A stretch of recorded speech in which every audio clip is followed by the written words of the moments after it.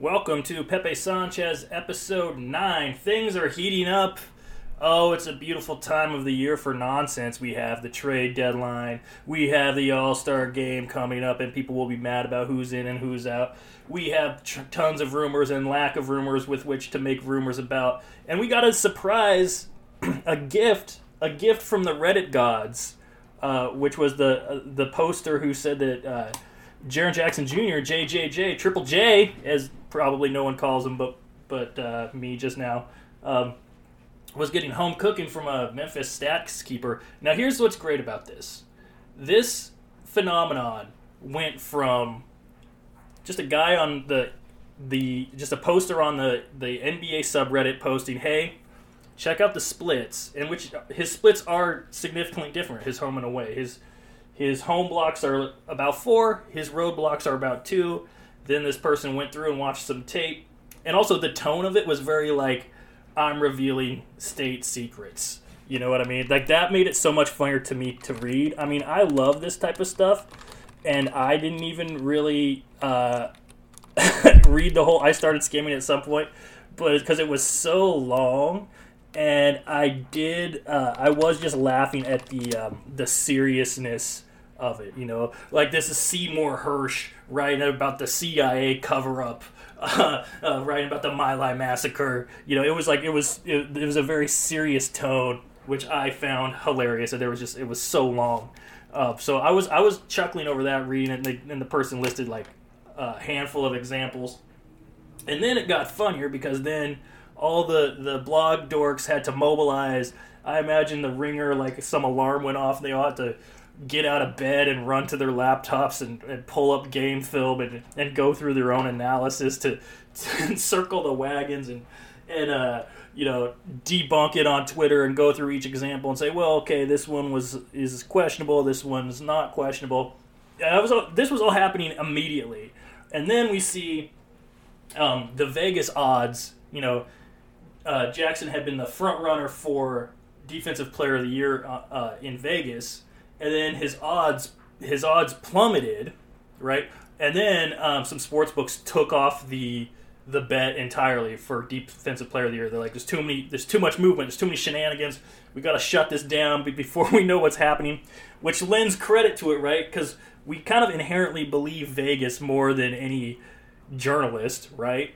We're like, they always have the inside scoop, at least in my mind, my conspiracy theory brain. So then that was happening, and then the nerds kind of like debunked it fairly quickly, but I do think that was probably funny for them to have to like drop whatever they were gonna do that day and respond to this random Reddit post, right? And then I started seeing, this is where it gets interesting, because then this was all within 24 hours, and then we're seeing someone say, oh, this was great guerrilla marketing for Jackson for Defensive Player of the Year. Even Jackson said they asked him about it after game, and he said, I beat the case. He seemed to be having fun with it. And then my favorite take of all came at the very end, which someone texted me. Oh, this is another thing. This is another thing I love about when some absurd NBA nonsense gets big enough. Then I get hit in like at least three different group chats. I would say I have 4 or 5 primarily basketball-oriented group chats. One of them is just the highest tier of basketball nerds and weirdos, real sicko stuff. That's like a team. It's people who have been covering it closely, professionally, or worked for a team directly, or may currently work for a team directly. And so there's that one, all right? And that's where I first heard about it, because one of the people in there like monitors NBA Reddit. And that's another thing. Oh, the Grizzlies had to respond to this. The NBA had to respond to this. This went around. This went immediately to NBA front offices, this Reddit post. And then I have another one that is like pretty casual, but it's more like Blazers fans or just kind of they want to talk about funny basketball stuff. And then I have another one that's just casual. And all 3 of them were lit up with this scandal. So I was getting alerts. The phones were blowing up. All my lines were crossed. My clothes just dried in the dryer. If you hear that, we're selling. It was a great time for me. All right, and so I'm chipping in. I'm chiming in on these different group chats. I'm getting different bits and pieces. And in one of them, someone sent through someone's. At the end of this, someone put forth the theory that this was a false flag operation. Which I absolutely loved. And what I think would be the best of all is if it was somebody with gambling intention, right, who got the odds to drop, moved a bunch of money onto Jackson, and then let this thing come back, knowing it would be debunked. If we're thinking, 4D chess here, which of course we are not. And I think I even went through that Reddit poster's comment history, and it's just a guy. It very much appears to be a guy with time on his hands, but maybe that's what they want you to think. But anyways, so fun, especially just drop in when we don't have a lot of hot trade goss right now, It's like, how many times can I pretend to be interested in Jay Crowder, which congratulations to Jay Crowder for doing an amazing job, because he was kind of washed in the playoffs. Showed up, lost his starting job, said, you know what, I'm not going to play, and through not playing, has rebuilt his value, and now he's like the missing piece for the Bucks, or for whoever. Boston, everybody wants Jay Crowder now. When if he'd been playing and just kind of sucking, nobody would want him, if he'd just been coming off the bench or whatever, or just kind of playing bad. So a brilliant career move by Jay. Hats off to you, and you got an extra 4 or 5 months of vacation, so you have to respect that.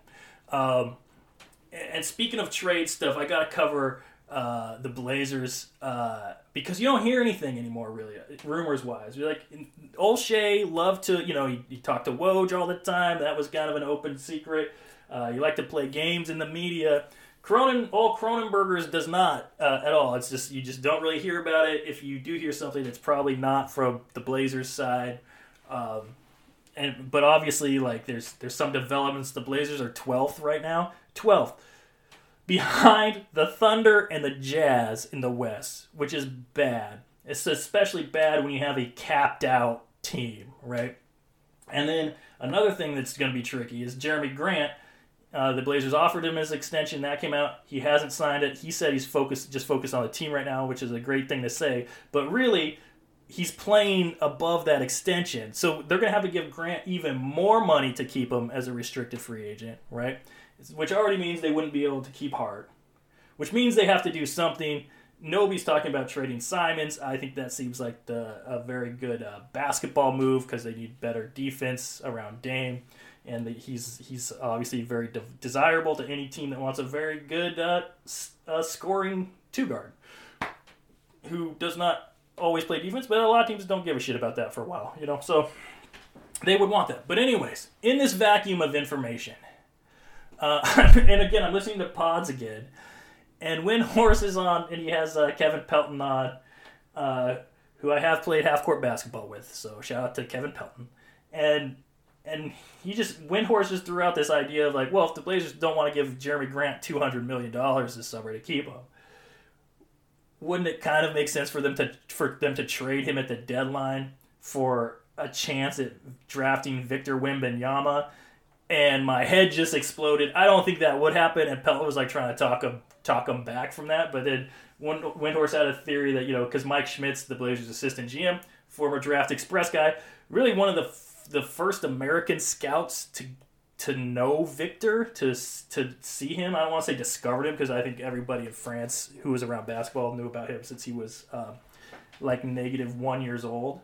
I think it was written, but I just started laughing thinking about that would be a Mike Schmitz military coup. The Blazers just decide, you know what? We've seen enough of this lineup. It'll be tough to keep Grant. It'll be tough to keep Hart. We think Victor is maybe worth a shot. The team as it is just not very good. I mean, they're behind OKC and Utah, who are two teams who sort of were supposed to be tanking. They turned out a little better than they thought, but also have tons of future draft assets and are not capped out like the Blazers. Like the Blazers are in a very bad place, and I gotta say, although that would not happen, I think more likely, the little deal is Hart gets traded for like a perimeter defender who they can keep under contract for longer, or the bigger deal would be like a Simons, go somewhere or whatever. But Mike Schmitz military coup. It's fun to think about. We got 2 weeks of fantasy left, so I'm going to take advantage of this. And it also made me think about, what if Victor Wembanyama, okay, he's a good enough player where, okay, some team gets the number 1 pick, and Victor's like, this happens. Like, Victor's like, I don't want to go to that team. Because there was rumors last year that Chet didn't want to go to Orlando, by the way. And I don't think Orlando, I remember hearing that somewhere, and maybe it was, the feeling was mutual maybe, but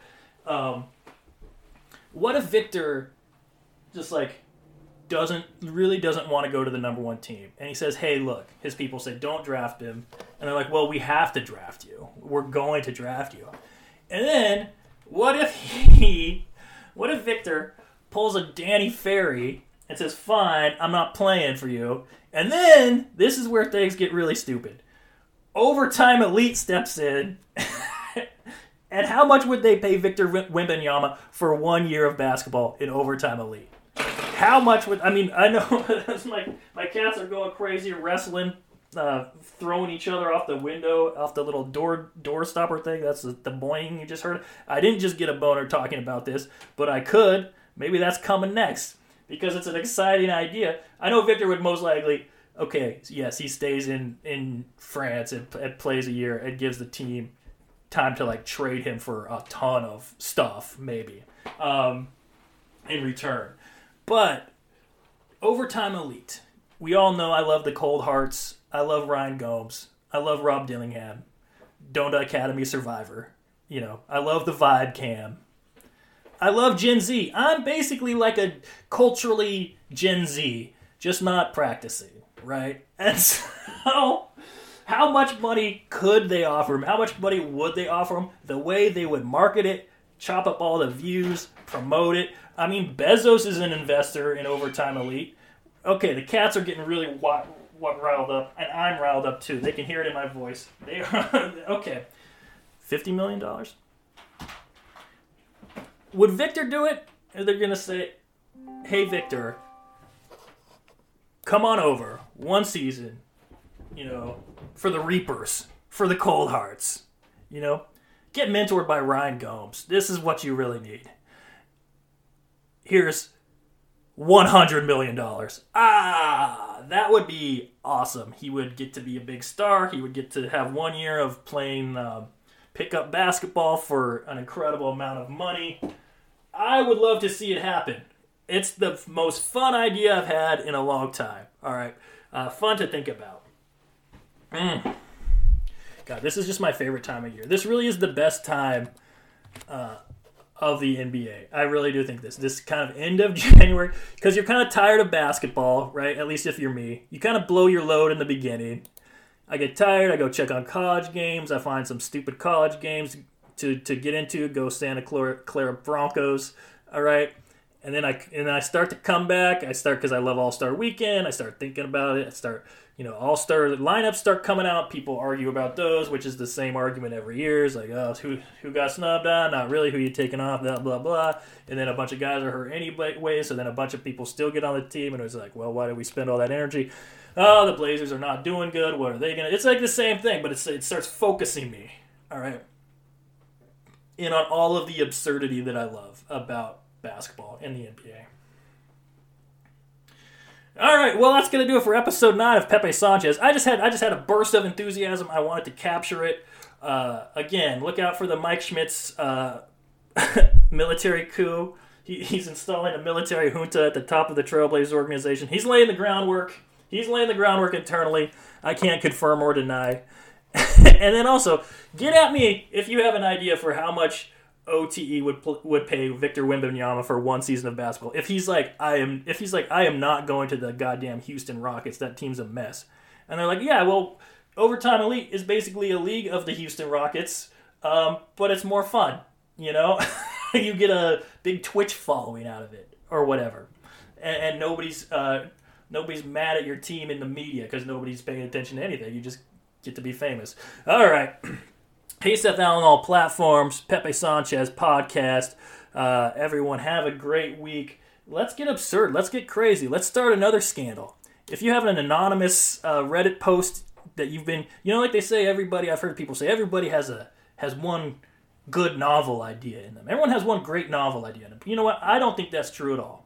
I think novels are basically impossible to write. I don't know. How could you write so many pages, am I right?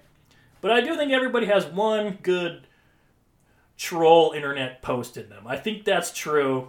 And let's all reflect on what our troll internet post would be. I mean, I've done it a ton of times, so I'm tapped. But think about it. All right, we'll see you next time.